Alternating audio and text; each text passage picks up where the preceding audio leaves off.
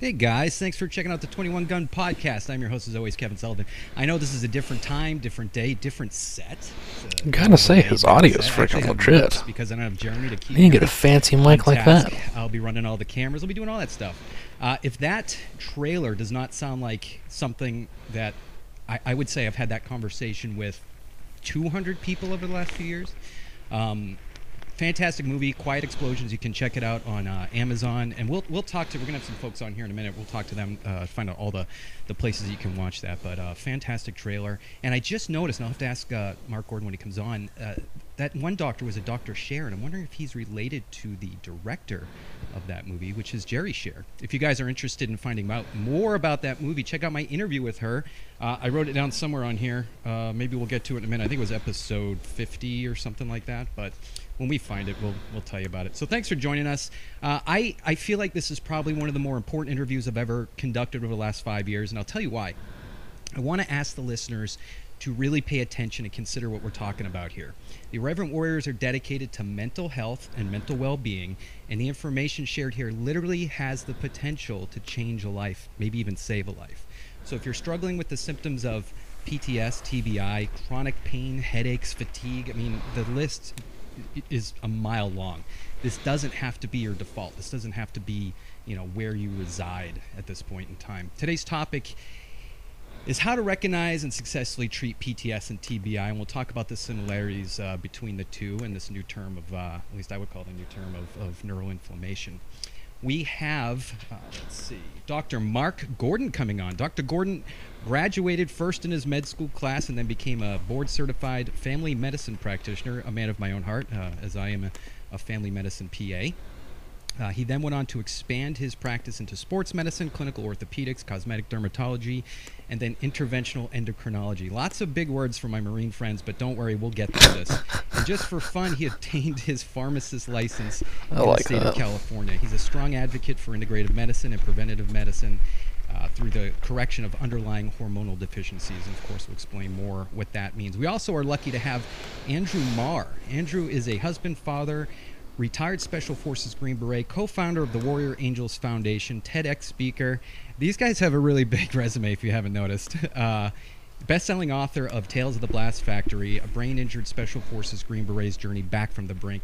His book has been turned into that movie that we just saw, Quiet Explosions, directed by Jerry Scher. Oh, here it is. If you want to get into a deep dive on Andrew, you can check out episode 27. And Jerry Scher, the director of that movie, she's going to be on, or she was on, episode 52. So, without further ado, we'll bring on Dr. Gordon and bring on Andrew Marr. Welcome, gentlemen. Well, thank you for having us. Absolutely. Yep. Absolutely. Andrew, it's good to see you again. Yeah, good to see you, brother. So I'll really quickly, just so you know the audience that you're speaking to, we're the Irreverent Warriors. The Irreverent Warriors are a group of combat veterans, actually, and non-combat veterans, mostly from GWOT, but we get some folks from Vietnam.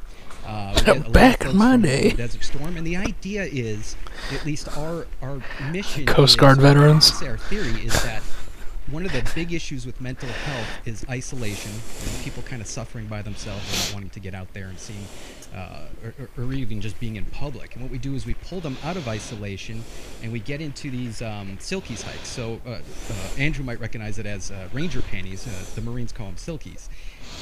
We put on those and we carry 22 kilograms of gear, and we go for 22 kilometers, and we ruck and we sweat and we suffer together, but we laugh. We bring the camaraderie back into the equation, and we're having a lot of good. Every hike, I would say every hike we do, we started off with, like, last year I think we had 35, this year we have 70.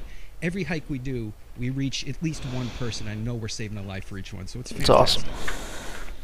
I want to start off with this, a nice softball, because you guys both have multiple appearances on the Joe Rogan Experience, and you reach millions of potential patients. That's how you reached me as a patient, actually. What is it like knowing that every time you speak publicly, especially in a big platform like Joe's, that there's a very good chance that you're going to be saving a life? I mean, I would say it's guaranteed you're going to be saving a life when you go on his show. I'll let either of you answer. Go ahead, Andrew. Sorry. That's no softball question, man.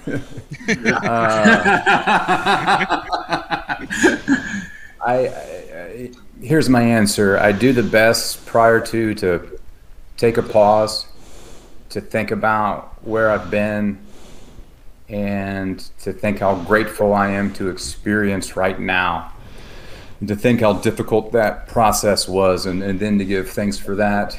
And then I think about how that is multiplied and magnified to the nth degree to our population.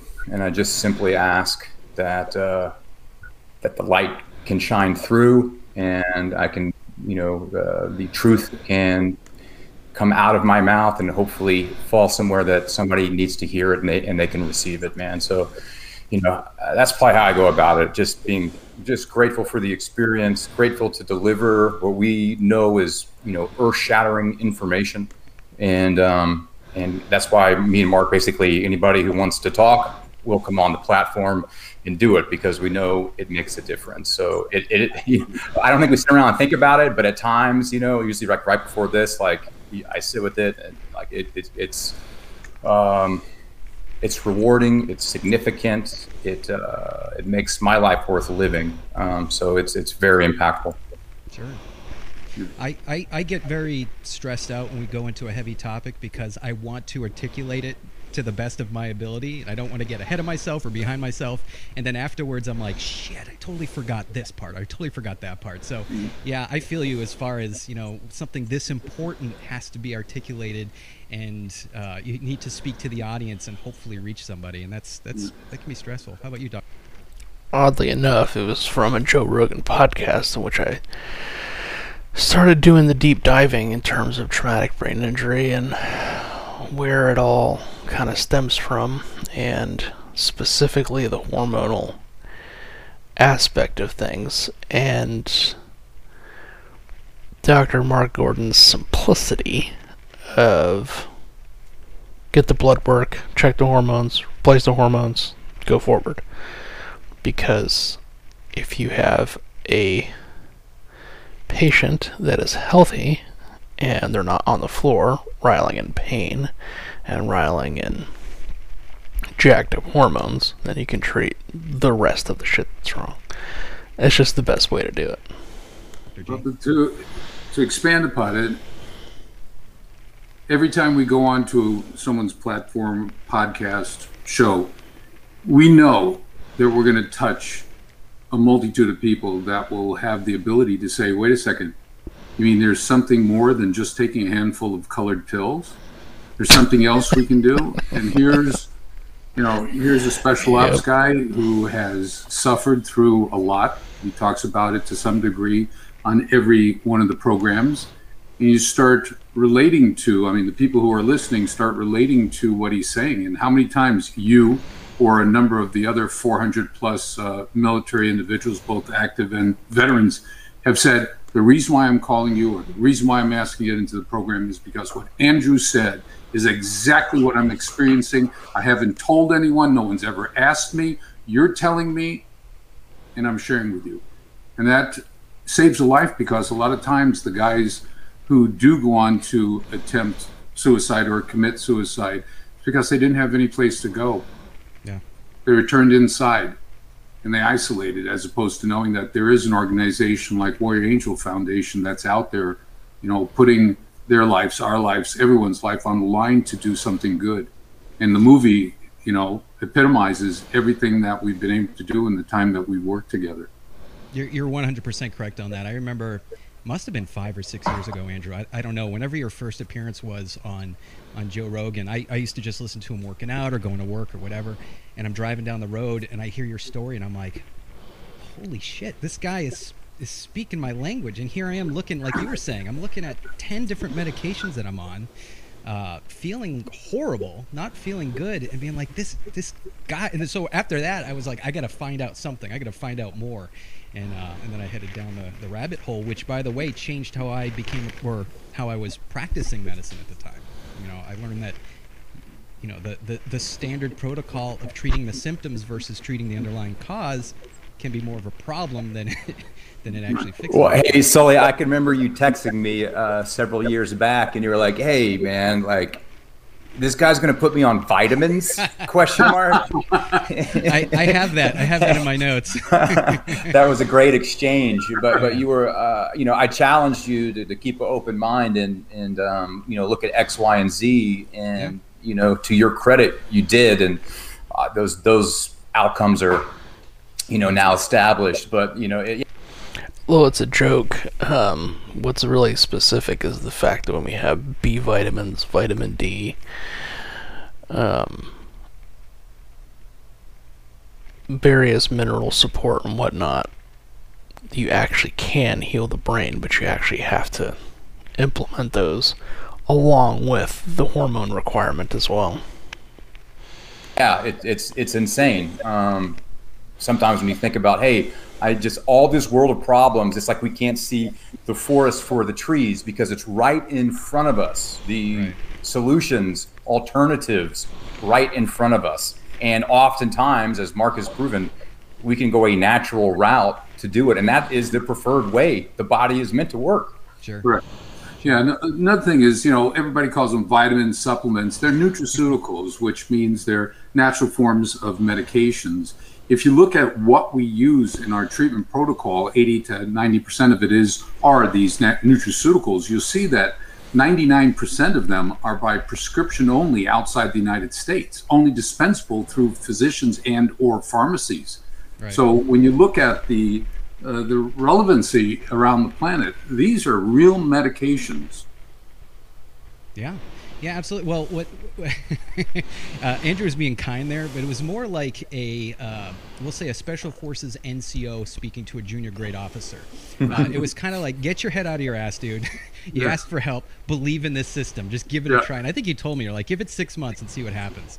And then the amazing thing was, daily headaches for me that was standard, right? So I was just like, that's who I am. And I specifically magnesium deficiency, which is pretty common. And when it comes to TBI, you may just need to alleviate that and your cortisol and testosterone, and you're good to go. Constantly, I had one of those massagers in the back of my head, living on ibuprofen. And then what I noticed, that's probably the first thing that just stood out for me, is that I thought, I haven't had a headache in like 2 months. And then another month went by. And then after, I've almost been on this program for a year. I can say I've had 3 headaches over the last 12 months. That's unbelievable to me. Yeah. I mean, that was a daily occurrence. Mm-hmm. Again, man, that's life changing. I can remember being in that situation when you're living with that, or living with daily migraines, and just thinking, man, if I can turn this down from a 10 to a 5, I would just be thankful for the rest of my life. Yeah. It's huge. You can't quantify that. It's amazing. Right. And those migraines are indicative of this neuroinflammation that I know we're going to be talking about. Sure. Which is really the foundation for insomnia, migraines, pain syndromes where narcotics don't work. And it's addressing the nutraceuticals basically address this inflammatory, condition that is an effect of whatever the primary insult was, whatever the primary head trauma was. Secondary phase is all this inflammation. Sure. Depression, anxiety, bipolar, obsessive compulsion, Parkinson's, Alzheimer's, ALS, MS, they're all inflammatory conditions. And the newest one that we're working on is ringing in the ears, or tinnitus or tinnitus, where I had a doc, non-military doc here in California, call me and ask me about, is there anything we can do for this horrible ringing in his ears? And I said, yeah, go on product so-and-so twice a day. And he called me in 2 weeks. He said, it's gone during the day. He's got a little bit during the night. So we're waiting to see after a month. So our new focus is this ringing in the ears, which is an inflammatory symptom. Inflammation of the auditory nerve, of the nerves, or the little bones in the ossicles in the middle ear. Banging around your head. So we're expanding. We've reversed 18 diabetics. It wasn't the goal. Reversed 18 diabetics. We have someone who was med boarded from the SEALs who was medically discharged because he had the audacity to develop multiple sclerosis. In 30 days, he was 40% better. In 60 days, he was 50% better. Gosh. So it's all inflammatory illnesses. Yeah, it's amazing how you say that, because when I was going through my workup, that was one of the Something specific that you can do to combat this is, when we're talking about neural inflammation, obviously you have to reduce the amount of insulin and carbohydrate and sugar in the diet. Now, there comes problems when we're talking about cortisol dysfunction and other types of things where you absolutely have to have carbohydrate, but there's an opportunity with this in which you reduce the amount of carbohydrate and sugar, and then you could reduce the amount of inflammation and increase the amount of good cholesterol while lowering your lower bad cholesterol.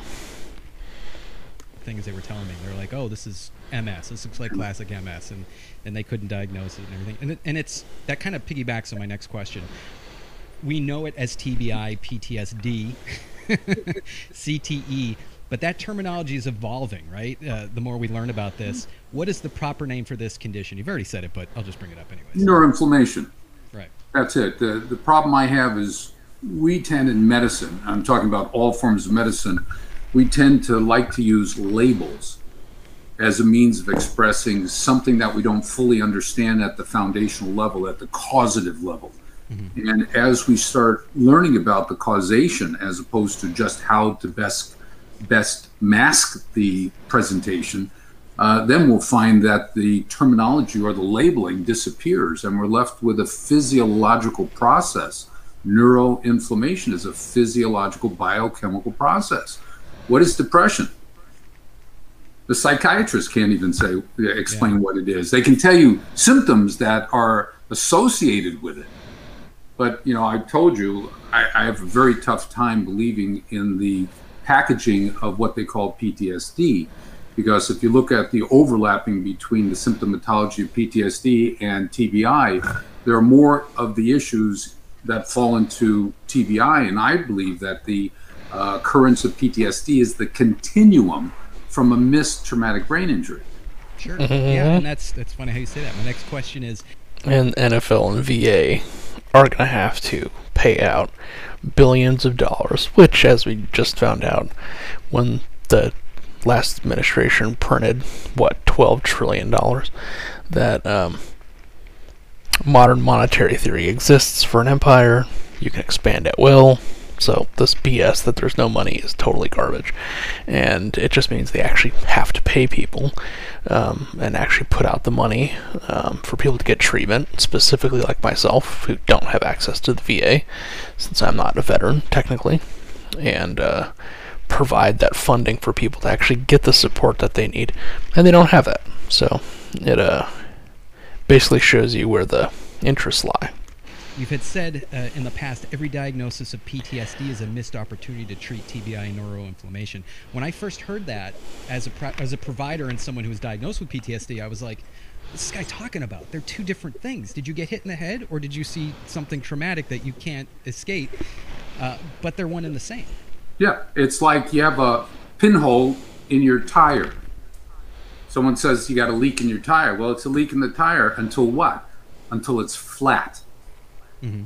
So the leak is the TBI that progresses on to the flat tire because you missed the opportunity to fix the tire when it was still full of air. Sure. Trauma is trauma. So is getting blown up and shot better or worse than the person who is held at knife point or gun point and then has trauma? Or is it different than the person who gets in a car accident, or the person who's a construction worker and falls from a tree? Right? Does it matter? No. What matters is the end result. You know, so a lot of analogies, but the continuum is there. Sure. Are they ever mutually exclusive? Do you ever look at someone and say, yeah, this is PTSD, this is TBI? We're refuting it right now. The psychiatry, the world of psychiatry, you know, says, okay, you have a person who has never had any physical contact, who's never shot a Gustav rocket off or a javelin has had no blast trauma, no slip and falls. They had a perfect delivery. They never skated and fell. They never learned how to bicycle ride and fell. They never learned how to walk and fell. And they were perfect, but they're under chronic stress in an environment, and they develop all the symptomatology that we're going to label as PTSD. How can you prove that is anything but PTSD? Well, it turns out 20 years ago, a chemical was found. And 8 years ago, it became into our area of neuroinflammation. I'll just throw it out there. It's called fractalkine. Well, under stress, this chemical allows the brain to develop inflammation just like you develop after any one of those traumas that you have. So the statement, the adage, all roads lead to Rome, there are many ways to turn on the system that gives the same neuroinflammation that will be perceived as being PTSD or TBI or MTBI. Sure. So there's a chemical responsible. We're starting to see a spike in that with post-COVID. People have had COVID. Yes. We're starting to see depression, insomnia, right, whatever. I wrote about it in April in anticipation that we're going to see a spike, as you just said, in the occurrence of behavioral neuropsychiatric issues because of the cytokine storm. Cytokines are exactly the chemicals that fractalkine allows to be made in the brain that leads to the change in the biochemistry of the brain, such that the pathways, the biochemical control systems, the fly-by-wire to the different parts of the brain that control your depression, anxiety, bipolar, anger, moodiness, buying sprees, whatever, they're lost, the control mechanisms. And we see it quite frequently in cytokines people with Alzheimer's disease. They lose the frontal lobes, which is the executive functions, which allows them to, control how they respond to things or sequential activities. So, there are other illnesses that show us when we lose certain chemistry in the brain, and that's what happens in blast trauma. It's an inflammation that disrupts the normal flow of chemistry. Sure. Yeah, and I want to jump in there, especially for our guys and gals listening in.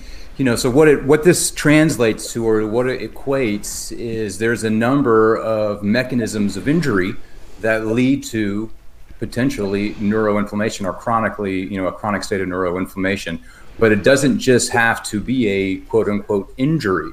It could be a surgery. It could be environmental toxins. It could be the wrong diet. It could be medications. As like Mark said, living in a highly stressed state and environment, all produce or have the ability to produce that same consequence that is inflammation, neuroinflammation, which then leads to chronic neuroinflammation. So that's the point here, is there is a number of ways that can lead to that. And we want to call, we as people, we want to hold on to, this is my depression, this is my anxiety, this is my post-traumatic stress disorder. And this is really allowing somebody to really step above that and saying, no, that doesn't belong to me. It's not mine. It's something that I am experiencing, and I'm experiencing it because it is an effect of a cause. So therefore, we need to identify what is that cause and eliminate that, and then treat the brain and the body in the way that Mark is way more qualified to talk on than I am. But that would bring it home, for you guys out there listening, like, hey man, all these different things out there that we do can lead to this. And then you don't have to be knocked out in a huge explosion in a coma for that process to happen.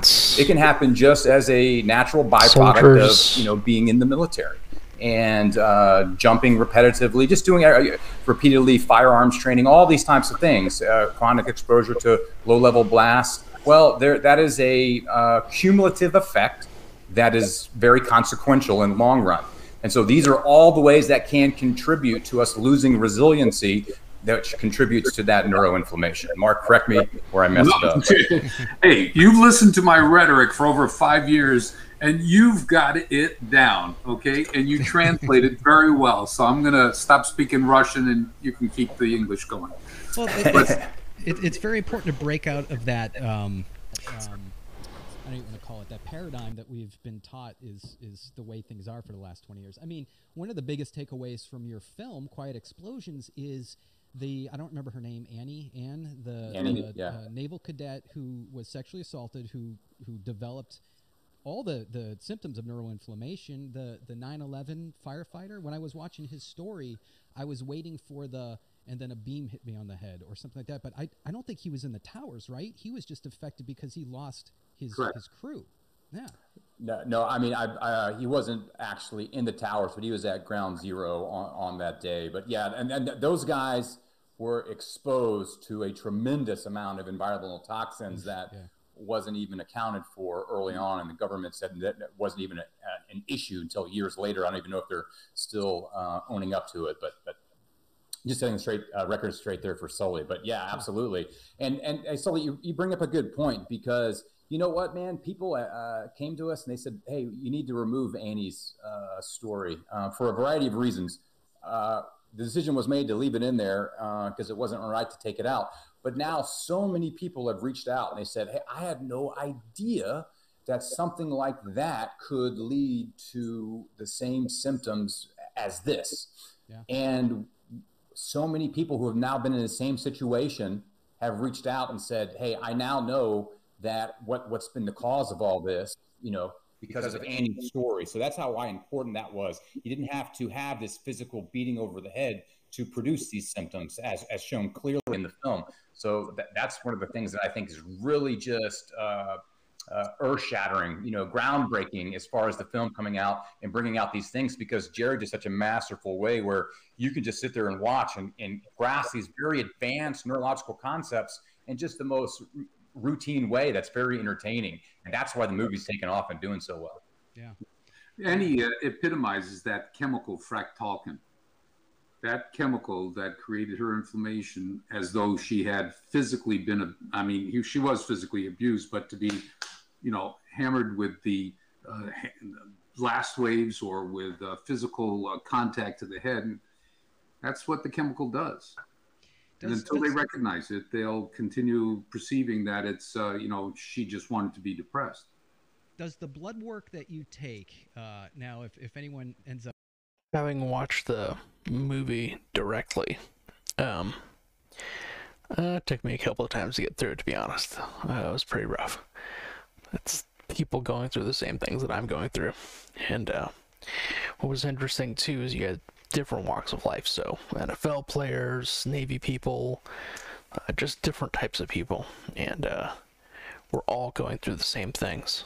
And the medical system refuses to acknowledge that, one, hormones even exist, and then two, that they're required for daily life. And then on top of that, that you can actually utilize these medications to then live out a better life. It's crazy. Being treated by Dr. Gordon, they take a few pints of you spend like 10 minutes there. They're just pulling it.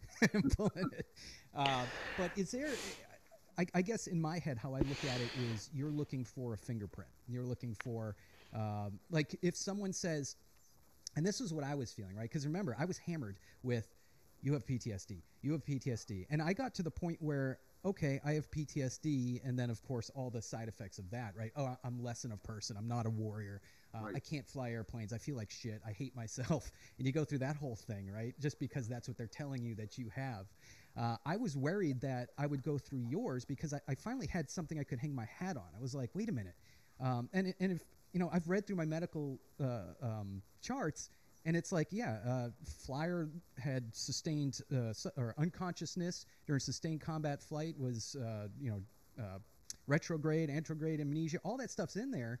But it was still, no, this is just PTSD. And I don't want to say just, but it's PTSD. So I was worried that being a patient of yours, you were going to look at my blood work and be like, yeah, there's nothing here. It's all mental for you. And I can tell you, I was like, God, and this sounds awful. I don't want to, but I guess you have to think of the state of the mind. I was thinking, I hope he finds something, because to me, at least, like I said, I could hang my hat on it and maybe get treated and maybe feel better. Controversial statement. Psychiatry is a creation post-World War II as a counterintelligence vacuum, essentially. how do you scoop up a ton of information about your enemies?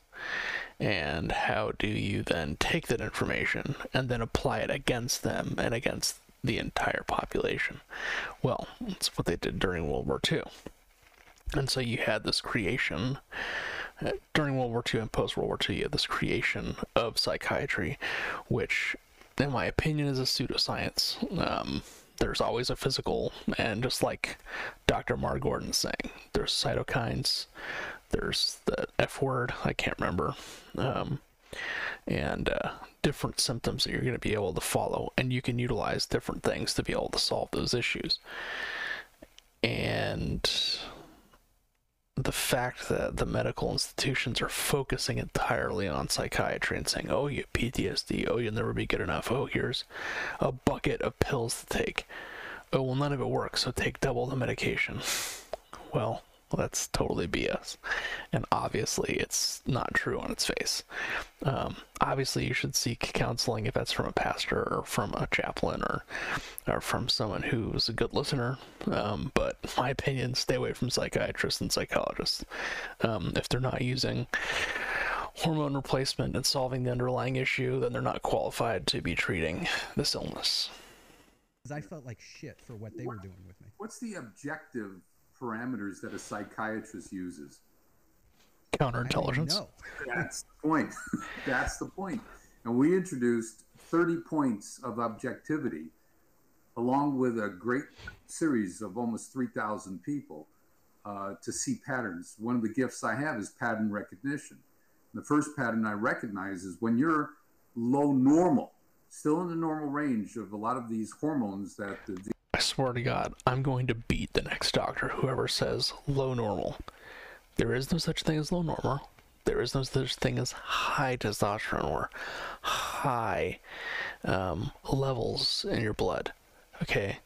The lab values are a population level of sick people who you're then taking blood, and then it is an average of sick people. And the amount of hormones that are in their blood, okay, it is not 16-year-olds who are still sick in a sick society, but they're not 16-year-olds living in an isolated island that are Welsh or Norwegian or Samoan warriors and boating every day and fishing and hunting boar and like dinosaurs and shit and eating the blood of their enemies. Okay, so it's not like you can't take these people at face value. It's not what it means. And then the question I would always ask is, so which lab values, the ones from 2014 or the ones that are currently used? Well, if a doctor says they don't know, then they either are completely ignorant or they're lying to you, because the 2014 numbers were 200 nanograms per deciliter above what they are now. So are you telling me that I should be more healthy now, or are you telling me should I have levels that are lower? Well, if you're telling me I should have levels that are lower, you're telling me that I should be sick. So that's just ridiculous on its face. VA docs and traditional docs say, well, you're just within the goalposts. I mean, the kicker, on the Super Bowl, the kicker doesn't want to kick and hit the post. He wants it right in the middle. It shows his skill and the quality of what he has. Right. And our bodies have that same thing. You can be, a hypothetical range of 10 to 90. You can be at 11 with all the symptoms, and the doctor says, oh, you're within the normal range, but that's only by 1 point. We want it to be dab in the middle to give you the optimal benefits, still within the physiological ranges. And that's where we've been so successful, is not using this just within the range. It has to be at least in the middle and sometimes higher to get the benefit. I agree with Dr. Mark, but he's trying to say it in a way for people to understand, but then also stab doctors at the same time, which then doesn't help patients. So, okay, let's talk about this in specific language. Testosterone, exogenously administered through an injection into your leg or your chest or your shoulder or trap. You inject it. The goal is to utilize 100 milligrams to 300 milligrams, somewhere in there, to then get you to 50 free testosterone. This is for men, by the way. So 50 free, roughly around there, testosterone. Well, what is that going to produce? It's going to produce your total testosterone at 1,800, something like that. Okay, well, the variation between 800 and 1,500 is a tremendous number. Okay, it looks big on a chart. Well, it means nothing. What it means is that you need to get your level up to the 50s, around there somewhere, and actually have symptom resolution. Well, symptom resolution comes from getting your level to the area in which you can, one, tolerate the medication, you actually use the medication, and then you don't have any crazy side effects. Well, crazy side effects of testosterone are, on the extreme end, is activation of gynecomastia that is genetic. Okay, so testosterone that you take does not always give you gyno. Gyno is genetic. You're born with it. You have tissue that's inside the breast tissue, and that is activated. And then you need surgery to get that removed. You don't need medications. Cancer medications, specifically like Arimidex, which is going to deplete all of your estradiol, which is what we utilize. That's one of the reasons why we use it for TBI, is the fact that we're upregulating estradiol. So then you actually have the ability to decrease neuroinflammation, which is the whole point of what we're doing. And this is why I appreciate Dr. Mark Gordon, but he's trying to skirt around it while actually giving people an answer, but it's just not clear enough, which it should be clear enough because it's that easy. It's just 100 milligrams to 300 milligrams, somewhere in there, injected twice weekly or more, and then get to 50 nanograms per deciliter free test, somewhere around there. Symptom resolution, you don't feel like shit, you can tolerate it, you don't have crazy symptoms, and you go on with your life. And the parameters that we look at are biomarkers, which are the neurosteroids. Neurosteroids are the unique hormones that are produced in the brain that regulate functionality. And if they're deficient, meaning that they're not in the optimal range, but in the lower of normal, you get symptoms. We know that because when we bring it back up to this normal range, optimal range, you get better. Huh, Sully? You get better. You really do. Sleep. My bed, I mean, it might as well have been a bed of nails.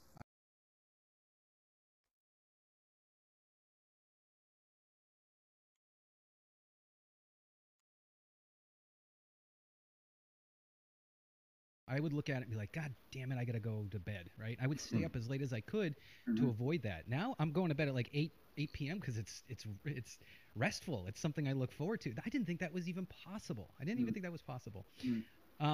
You had mentioned something, and I think I just lost it in my train of thought here, but we'll move on. I have another question here. Knowledge of TBI, PTSD, whatever we'll call it. All right. For the episode, we'll call it neuroinflammation. It's been gaining traction over the last 10 years or so, maybe even 15 years or so. We've talked about it, or I rarely talked about it as a kid. I mean, wrestling, you got hit in the head or whatever. It was get up, rub some dirt in it and move on. And then we had things like Drink some water, change your socks. Will Smith had a movie about this topic. I don't even remember the name of it. Might have Concussion. Yeah. Put on your immunity glow belt. Yeah, so he had one. There was a ton of high-profile deaths, like Robin Williams, where during his autopsy, they saw, I think it was Lewy body dementia, which is an inflammatory condition. And then, of course, you have the WWE suicides. You have the NFL suicides. Junior Seau. I mean, I'm a Patriots fan. I was shocked when that guy killed himself. I mean, he seemed to be at the top of the world, right? The list goes on. I can only assume as a practitioner that, again, we'll just say TBI, becoming part of the daily lexicon helps you, right? Helps you to bring this up in conversation when someone comes in and says, I suffer from migraines. Okay. What do you mean by that? Okay, you suffer from migraines, but what's the root cause of that? Does it help? Yeah, well, we have, as you remember, a quite extensive intake form that goes through hundreds of questions relative to symptoms that you might have, because what we're finding is things like migraines and insomnia and twitches and sensitivity to light and sound. they all have an inflammatory component to it, which causes sensitivity. It's like if you've ever been drunk and you wake up the next morning and you're light sensitive, sound sensitive, you're just irritable, you're yelling at people because you don't feel well. That's the brain on fire, and that's the neuroinflammation.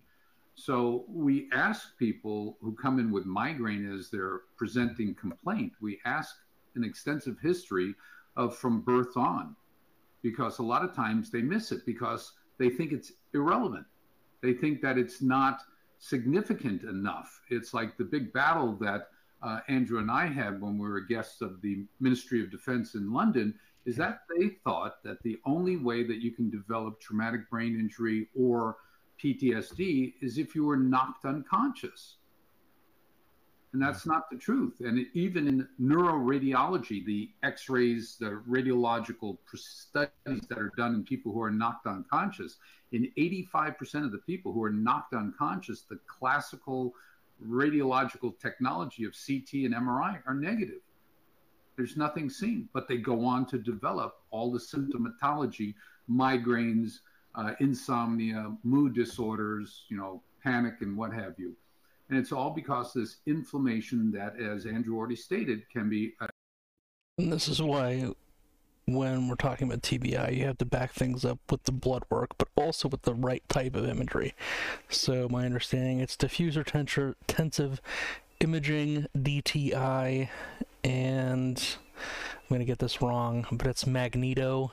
So it's like MEG or MAG is the acronym, and it's a different type of imagery that you have to do, which then looks at the individual parts of the brain and then, where things are working. And this is why you have to work with a learned doctor who's not a flapdoodle and who actually knows what they're talking about. An accumulative effect. It's like the analogy I use is either you can have 10 dimes or $1. They both are 100. But one happens after small little bites, and the other one happens with one major incident or event. So it all leads up to it, as well as there are two major articles that came out showing that people who had an injury 17 years ago can start having symptoms now that they find the markers, the inflammatory markers, present right now. Wow. So it can take 17 years if it's a mild process with a lot of mild events occurring throughout the course of life.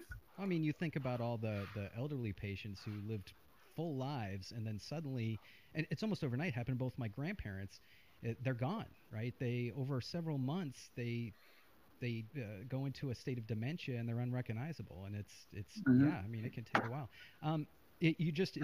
Something there just rekindled what I was thinking. So how come evolution hasn't taken care of this? Or did we find a way to kind of shortcut evolution and keep messing things up? Andrew stated it. Biological resiliency. What biological resiliency is, you guys go out in the field of battle and you put some Kevlar on your vest, and that gives you protection. Well, you can either put 1 plate, 2 plates, 3 plates, how many plates you want to protect your body. Well, we do that. We build it by good nutrition, good hydration, meditation, by dropping the chemistry that causes the problems and embellishing the chemistry that improves us, like fish oil, omega-3s, like vitamin E, like N-acetylcysteine, good amino acids, minimizing alcohol, which strips the Kevlar away by diminishing the brain's production of growth hormone, which has an incredible protection against not only inflammation in the brain, but also to reverse or treat people with treatment-resistant depression, people who are on a multitude of medications. And LOL. Treatment-resistant depression just means traumatic brain injury. And I would challenge anybody who actually has that specific diagnosis to take that to the medical board and then follow down all the traumatic brain injury symptoms and look at the bulging eyes of the medical boards and the doctors, because they won't have any words to say because they don't want to get sued. Their depression continues. Turns out there are 5 hormones that regulate that. And the one that the 2017 article came out, of all places, from England, and they had tough time understanding how growth hormone is important to anyone with traumatic brain injury.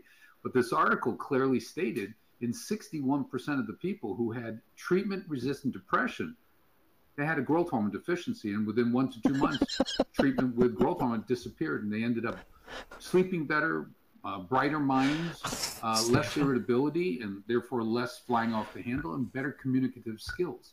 And these are the benefits of when you drop inflammation in the brain, and that's one of the things that growth hormone does. Right.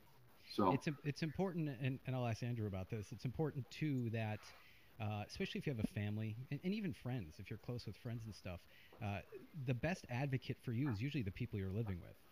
My wife tells people, holy cow, you should see the change in Kevin. I mean, I do feel the change, but not as dramatic as she apparently sees in me. Yeah, it's pretty remarkable. Andrew, you were the tip of the spear, right? You were what a lot of guys in the Army want to attain to. I mean, they make movies out of the Green Berets.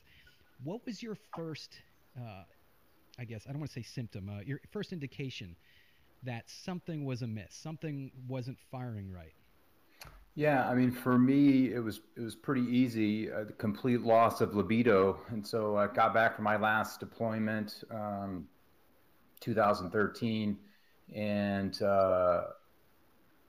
I'm very attracted to my wife, still, and you have 7 kids. yeah, we're maybe too attracted, and it just wasn't there, and that just struck me as very odd because it was something that is new, wasn't a pattern in my timeline. So I just thought, hey man, we were pushing really hard on that last trip. It's going to take some time for, I guess, my body to come back online, but as I look back, it never came back online, and that was kind of the first pattern disruptor that I saw. Oh man, this is weird.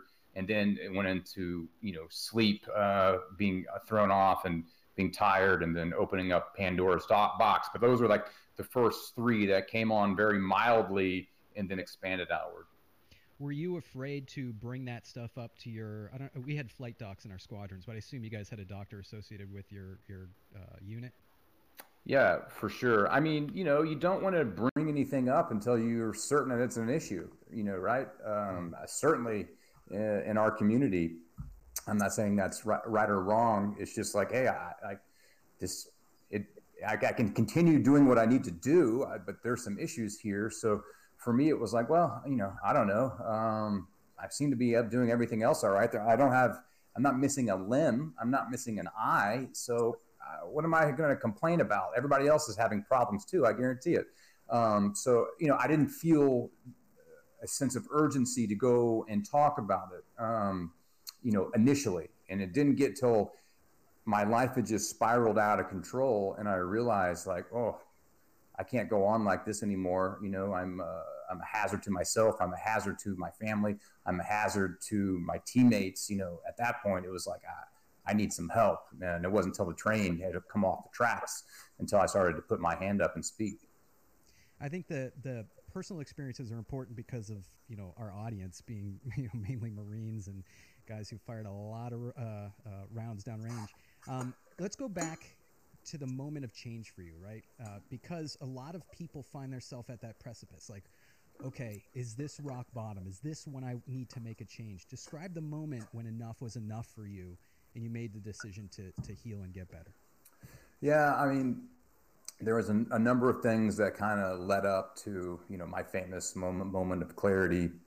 I can remember being at NICO at Walter Reed, and we're getting all these results back, and I was just having a very hard time. You're like, hey, this guy's got a neurological deficit and can no longer be able to work things out cognitively anymore. It was shocking to get these results back. And I remember calling, just complaining to my mom, and I'm from Texas, and my mom's born and raised in Texas, so I'm giving her this sad story, and she was like, hey, what did you expect? You know what I mean? So like, what are we going to do about it? Is what you need to start thinking about. Because I had gotten to a point where, hey, I'm going to have to be medically retired. I'm never going to be able to do the things that I thought I was put here to do. I'm not able to think clearly anymore. I'm not able to be in social situations and act appropriately and respond appropriately to certain kind of just regular everyday interaction. And so it continued to just get worse and worse, and medication made things worse, and drinking made things worse, and things come in threes, right? And so my son was 13 months old, and he had this life and death situation, and he had this massive growth removed from his neck in surgery. And I was sitting there with him in his ICU after the surgery, and right there next to his bedside.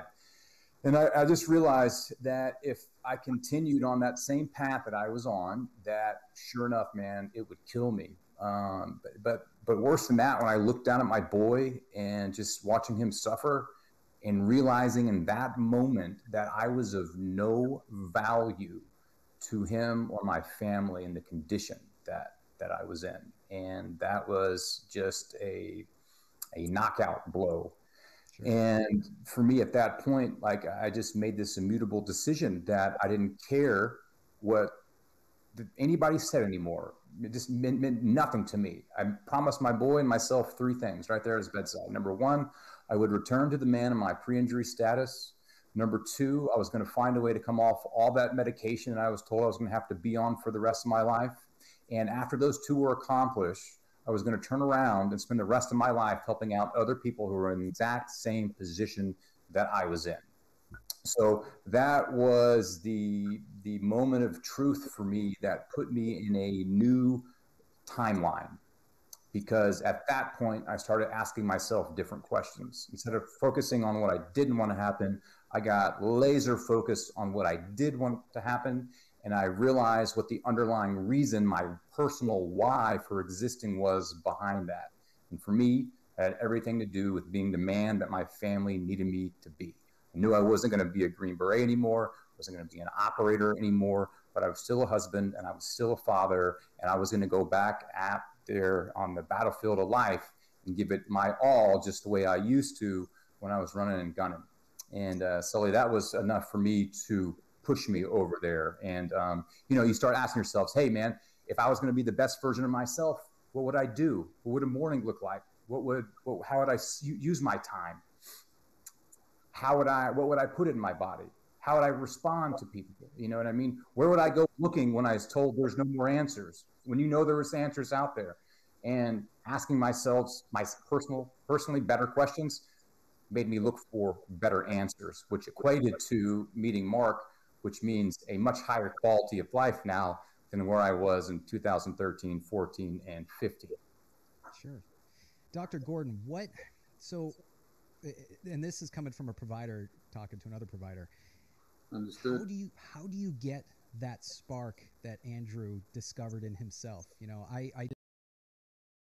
What's really interesting with this is the fact that what Andrew's talking about is the fact that if you go to a regular doctor, I even went to a neurologist a couple of weeks back, and I'm talking about doing root cause analysis, getting imagery done, finding out the root cause, and all this doctor wants to do is put me on drugs. I'm like, nah, dude, I'm walking out. No, you're not doing that. You're not listening to me. I specifically asked you to get me imagery done, and I got a referral to an actual brain surgeon. It's like, well, hey, if you're not going to do your job, we'll just go to a brain surgeon because, well, fuck you. If you're not going to do the root cause analysis, well, then you shouldn't be a neurologist in the first place. And go to that guy, can get the actual type of imagery done, and the system, all it wants to do is churn through a bunch of people as much as possible. And obviously, because it's a bureaucratic system, it just wants more cash, right? It just exists for more cash and more money laundering. And as we can see, you really do need to find independent doctors, and even going down to independent specialists who do this kind of stuff and who don't work for big medical institutions, because if you do, you're just getting yourself into trouble. And obviously it costs money, and this is where charities need to come in and help out, where I'm hoping I can start my own charity to do this sort of thing. But this is super difficult. And you're on your own, so you pretty much have to get with doctors that I can refer you to and to do your own research. But yeah. Did a lot of, I mean, I've been trained through integrative medicine at Duke University. What do we call it? There's a name for motivational interviewing, things like that. It is, dealing with a heart attack is easier than having someone discover within themselves that spark of change, by far. And I'm sure, How do you do that? How do you bring that out of people? I don't think it's something you can will upon yourself. I think it's a culmination of situations in life that brings you to the point that Andrew was at, that caused him to have that epiphany, that realization that what he needed to do, as he just expressed, was being a positive influencer and not a negative energy, someone more positive, to take from the hurt from within. I became a physician because I lost my father to cancer. I was in research. And that was one of my sparks, if you will. It wasn't anything else. And what led me to specifically this pathway was 6 head traumas on my own that led me into depression and being on antidepressants and obese. And my escape was reading in the bedroom, closed down, reading a book. And it led me to some facts that I went and looked. And that opened me up to this area. And 90 days after starting, I had my realization that there was an alternative to just taking some pills and continuing to be in a poor state of mind. But I think each one of us has the ability to find their own spark. And it's not looking for it as much as it finds you. And I think mine found me. And I think Andrew had found him. And it's how to use it and apply it that's the key. I mean, I won't lie and say I don't have cases which are so negative that no matter what I do, they're not going to get better. But I work harder on those. I put more energy into those people who are committed, as you might have been, committed to the mindset because you were told again and again and again, you're PTSD. And then you assume this illness mindset. And there are articles in the psych world talking about this, where you accept this position and therefore nothing else works because you've already given up. You've accepted what their paradigm they believe you should accept. PTSD, just get used to it. Andrew told me many times that when he went back to the VA and told them how difficult life had become in addition to what he had experienced, when the medication was put on and the doctor says, carry a notepad with you, get used to the new you. He didn't buy into that, but too many guys and gals buy into that. And in buying into that, we now have to bring them up from a pit that was developed or made by that thinking, that philosophy. And not to mention that depression medication, benzodiazepines, and other medications crush testosterone down into the complete gutter, not to mention all other types of signals in your body as well. So you have some jackass psychiatrist who's a counterintelligence agent, in my opinion, for a foreign nation, and is then pushing drugs on you to make you not an enemy to the regime, for being honest, and is then pumping a bunch of drugs in you when it's dropping all the other levels which control your mood, which is freaking testosterone and growth hormone and other types of signals, and then that person has TBI on top of it, right? So they're already lower than they are, and so then you're just pushing them. And this is all the signs and signals that you see in the media whenever there's some sort of shooting. It's always, oh, this person had psychological issues, and they were on SSRI. Well, what do SSRIs do? They literally cause like these problems. So it's signs and the symptoms of this medication, heart attacks, nosebleeds, death, suicide, suicidal ideations. Like, oh, really? So you're telling me I'm supposed to take this drug that's supposed to produce that, when instead of that I could just take testosterone, growth hormone, pregnenolone, some glutathione, some vitamin E and vitamin D, eat a pseudo type of paleo keto-ish diet to lower carbohydrate and lower sugar, and eat some fish, and like then you can get better. It's like, okay, well, if it's that simple, right, then why isn't the rest of the medical industry adopting it, which should tell you everything that you need to know?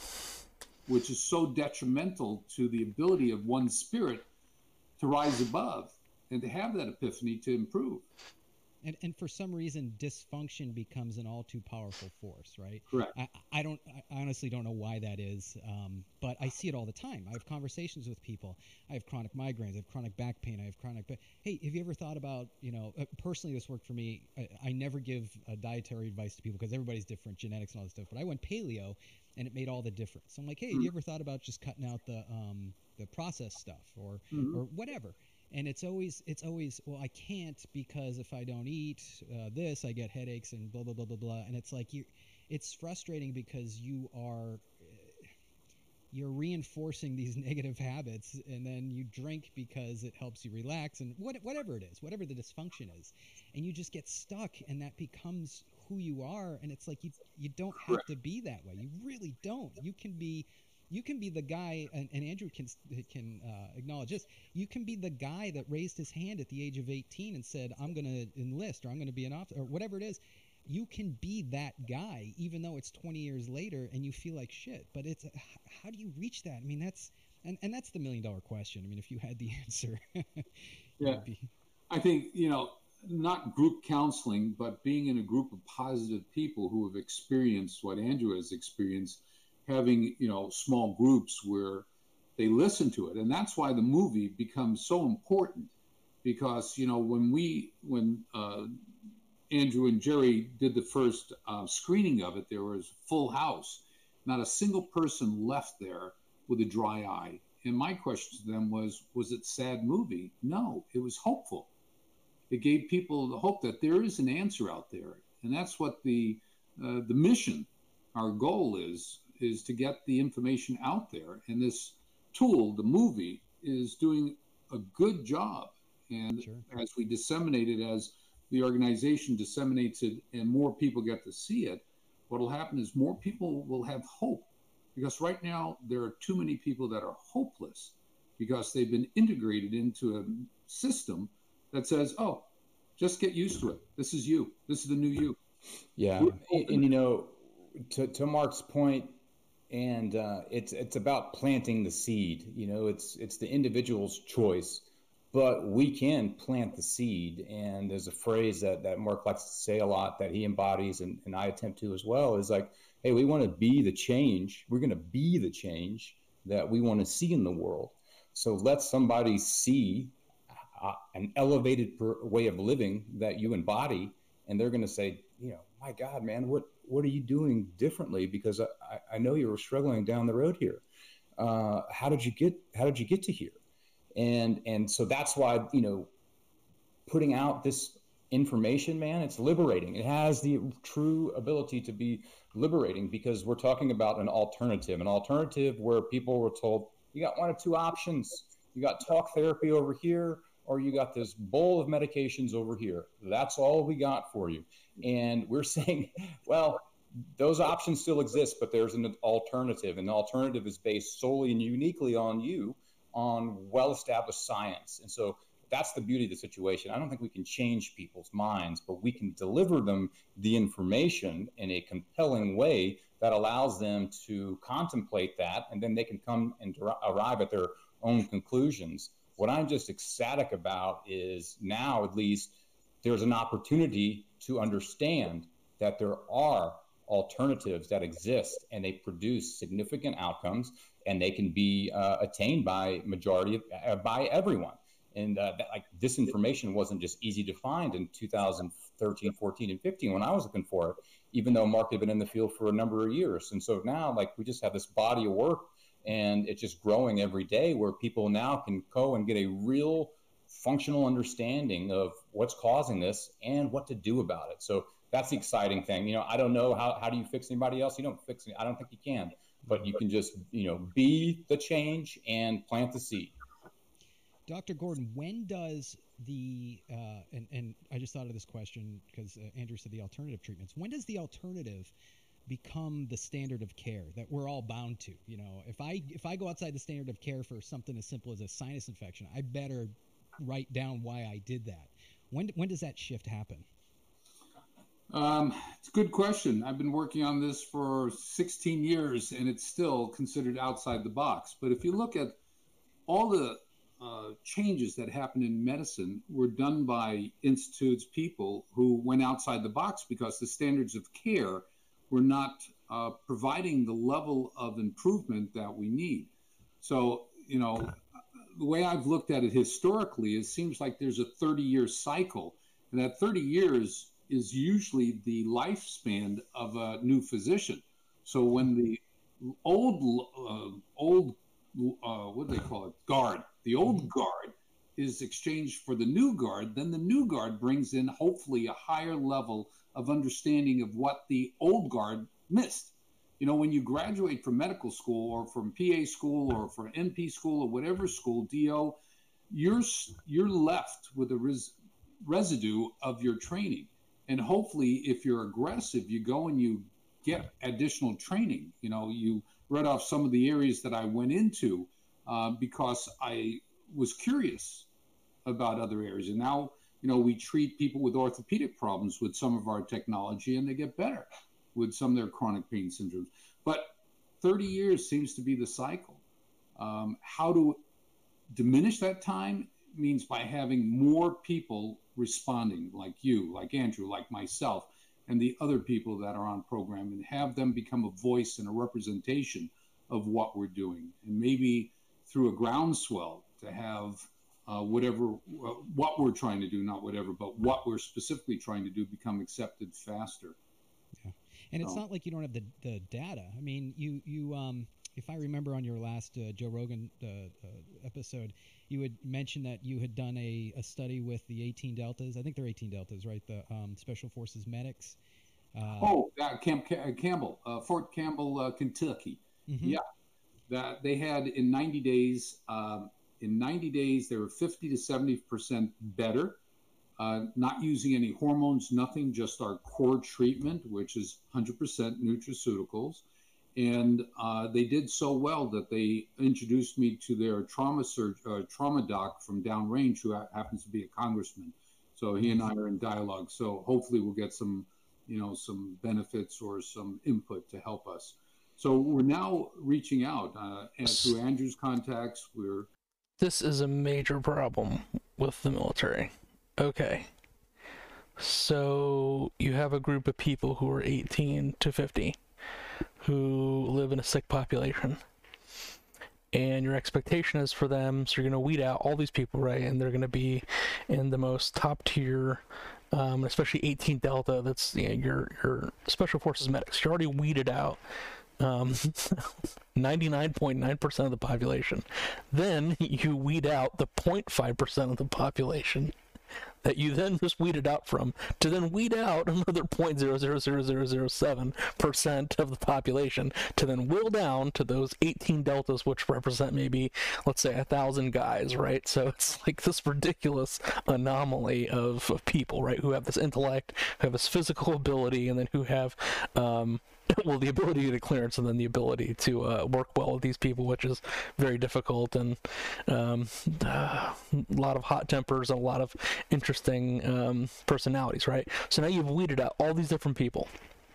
Now you expect them to then be deploying for years at a time, getting in the shit, getting blown up, who are then supposed to be healthy, but then they have TBI, then they're supposed to be treating other people, but then now you complicate it with the fact that the military is an authoritarian type of system in which, so now you come back with TBI, so now you're worthless, but then if you just need your hormones, then you'd be better, but then if you take hormones in your active duty, then you're non-deployable.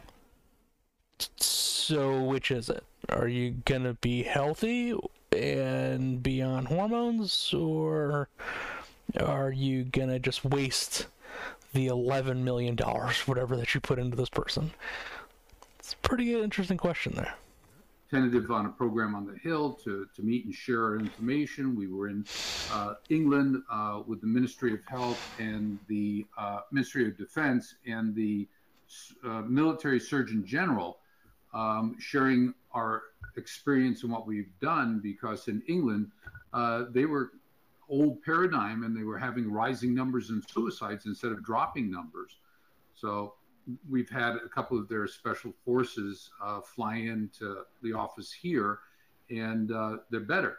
And when I was asked, why are they coming in? I said, maybe they wanted to get better, because as Andrew and I both learned, the National Health Service in England has a lot to be desired. What is the Army and the DOD? What are they saying? I had the chance to talk with Fort Detrick, help of one of the rear admirals that has been on our program for about 8 years. Got us into Fort Detrick, where I sent them my documents in advance. Also sent them a preliminary look at the application for a DoD grant. And we had a conference call with some major people there that ran it, and they were curious as to why I didn't have any medication, any drugs in our protocol. They're most confused by the fact that they're confused. I might be a little strong, but they didn't know how to understand how we got any benefits if we weren't using antidepressants or antipsychotics or anti-anxiety medications. So it never went anywhere. DOD, we've got people trying to help us to get there. We wrote a paper, Andrew and I presented a paper to the White House in 2018, which ended up with the DOD, but it didn't go anyplace because it was so much of a paradigm shift. Yeah. But we tried to get them on the issue of retention and attrition. The amount of money that is spent on special forces for training and so forth, as Andrew will tell you, and all you guys in special forces, the government spends a lot of money, and to have one blast trauma or accumulation of small blasts, subconcussive blasts, lead to your loss of your career with the military and the loss of the financing. I mean, if we can show them, which is what we're doing, that we can maintain the activities without loss of cognitive functions, that's a financial benefit. And we're hitting them on finance. You speak their language. Quality of health may be not important to them, but saving them money, maybe that is. Yeah, that's we the way you tried do it, right, Andrew? What about the what is it? The Congressional Budget Office, the CBO. Oh, CBO. Yeah, CBO. $16,000 a year for each vet.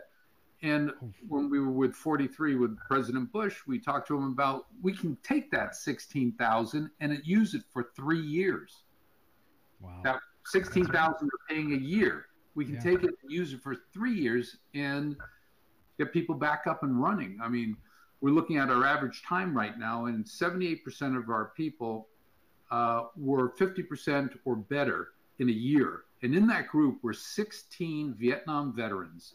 Our oldest is 84, Ben in Ohio or in Oklahoma. And then Jerry here in Las Vegas. I flew out to have lunch with him because at 71 years of age, he was 100% better, according to his wife, Susan. The man I married prior to going to Vietnam and having a blast trauma. That's unreal. We got 16 people. Yeah. Hey, going back to the Congressional Budget Office, how hilarious is that the government has something called the Congressional Budget Office? That cracks me up. What are we, 24 trillion in debt at this point? It's more than that. But I now know that they don't care whatsoever about anything attributed to cost. It has to benefit their bottom line in a different way. But diverting. Mark and I will continue to fight this fight. We made that decision. We're going to fight. I think that will be, if it ever changes, the government will be the last thing to ever institute it. I think there is zero incentive for them to do that. I think they have the exact program in there that they want to. I arrived at that conclusion by being in the trenches with Mark the last 5+ years, and the data supports it. Otherwise, why on earth would you not institute something as simple as making sure an individual can have access to nutraceuticals that could keep their brain in a neuropermissive environment, which means oh, it stops the chronic inflammation from ever being a thing. And we can do that very easily. Our friend Michael Lewis was one of the DOD's top brain injury prevention and treatment docs. Army West Point, retired as a colonel. He's talking to the Army Chief of Staff. They're ready to hear all about fish oil. And then out of nowhere, he wrote about this in his book, When Brains Collide. He gets the kibosh. Oh, man, we can't put soldiers on that level of that amount of fish oil. It could be toxic. He's like, we're talking about nutrition. Yeah. And you guys are, where are they deficient? You put them on an SSRI. What test is showing that they are deficient in serotonin? Right. Right. Zero. So I don't foresee any changes happening. So This is pretty important, and it basically goes to show that if you know someone that's in medicine, they need to get the training, they need to go to World Link, they need to go to AMMG, they need to go to Dr. Mark Gordon's classes. If you know somebody that's in medicine, you need to refer them to get those classes, and for a Christmas gift, just buy them the class with World Link, get them the training, get them moving in the right direction, especially for your LPNs, your RNs, and your physician assistants and nurse pracs. It takes them 5 seconds. All you gotta do, write out a lab course slip, do some blood work, do some various exams, and then boom, and then you can refer them off to a neurologist and whatnot. Doesn't take that long. It's easily done. A drunk endocrinologist on a Tuesday can look at a free testosterone level. Oh, your free testosterone's 10. It's not 50. Okay, we'll get you up to 50. Okay, this isn't fucking rocket surgery. It's pretty simple and straightforward. here's the takeaway, guys and gals listening. You got to take your health into your own hands. You got to take responsibility for yourself. It's not the government's job to keep you healthy, happy, and going out and pursuing, life, liberty, and all the freedoms that the Constitution allotted us.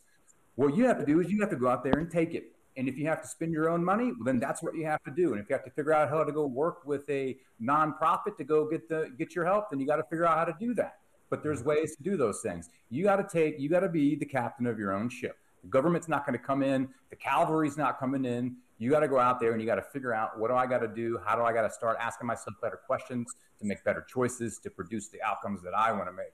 So, yes, we have projects going with different government entities and different military units and this, that, and the other. And we've been producing good results for a long time with those communities.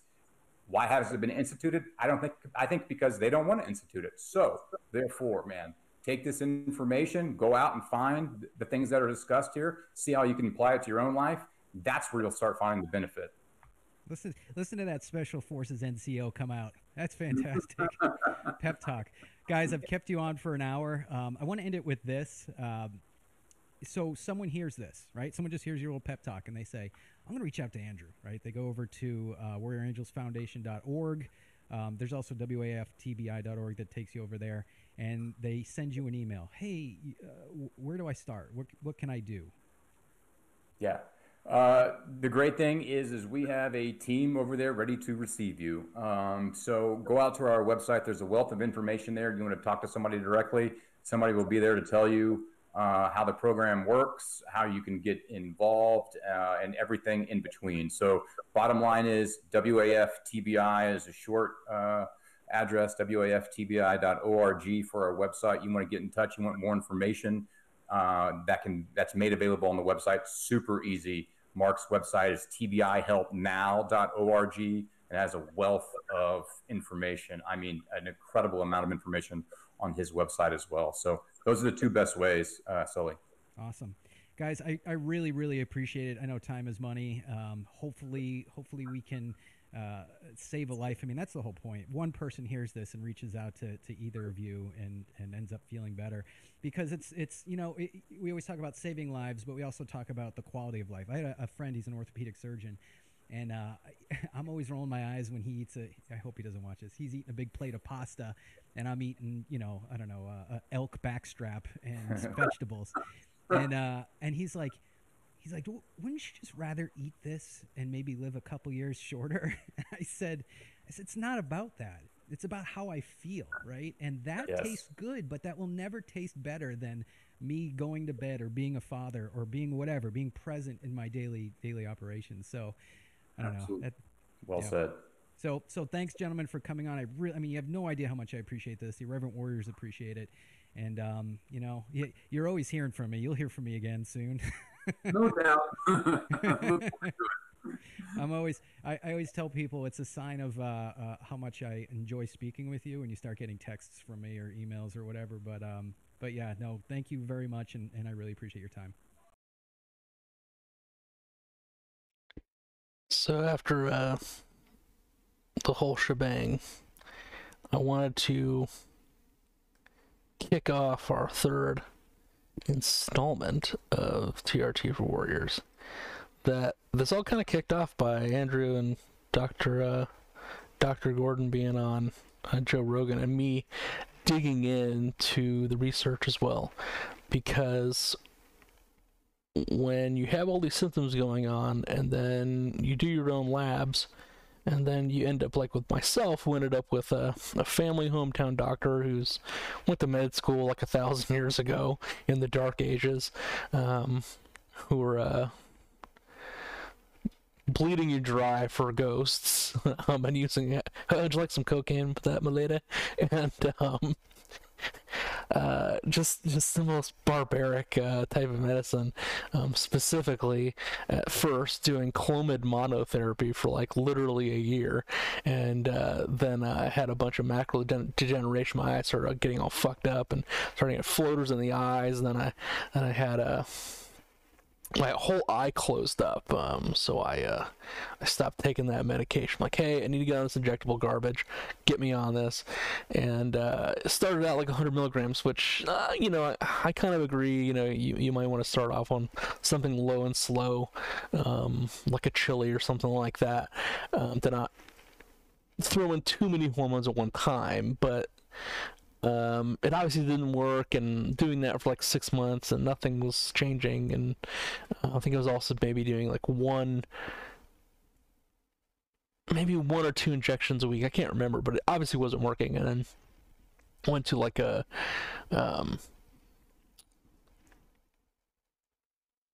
cookie cutter clinic, which is fantastic for maintenance, but when you're trying to get dialed in and whatnot, and you're trying to figure out what your actual dose is and how you feel and you know, whatnot, those clinics don't really work very well. So I ended up with a nurse practitioner, and I won't out him, but there are I've mentioned various clinics, and he's one of them in there. But you can go to various different clinics or whatnot who specialize in TRT, and what they're going to do is going to run your blood. You're going to look at what your lab values are, and focus on what's deficient, what needs to be brought above, what maybe could help. So maybe there's a peptide, or maybe there's a different type of medication that can help you that may not be a hormone, but it might, you know, help you significantly or whatnot. And just reaching out and starting in that first place where you get your testosterone dialed in, then you work on your growth hormone, then you work on thyroid, and then you work on say pregnenolone or another hormone or whatnot, and you get that dialed in. When you start coming off different medications, you start feeling better. Bottom line is, reach out, get the care that you need, don't suffer. If you're going through the VA, don't. Go through a regular civilian clinic. Don't even put up with the VA. There's no point to it. There's one doctor in the entire VA who does testosterone replacement therapy the correct way. So it's not worth your time. Get dialed in, figure out what you need to be, and then you might be able to transfer your medications long term, but that's kind of a risk when it comes to the VA. And big healthcare systems, because they don't understand how to dose this shit. So, but find the right type of practitioner, and don't suffer. Get treatment, reach out, talk to me, and join our group TRT for Warriors on Facebook. And you guys have an awesome weekend.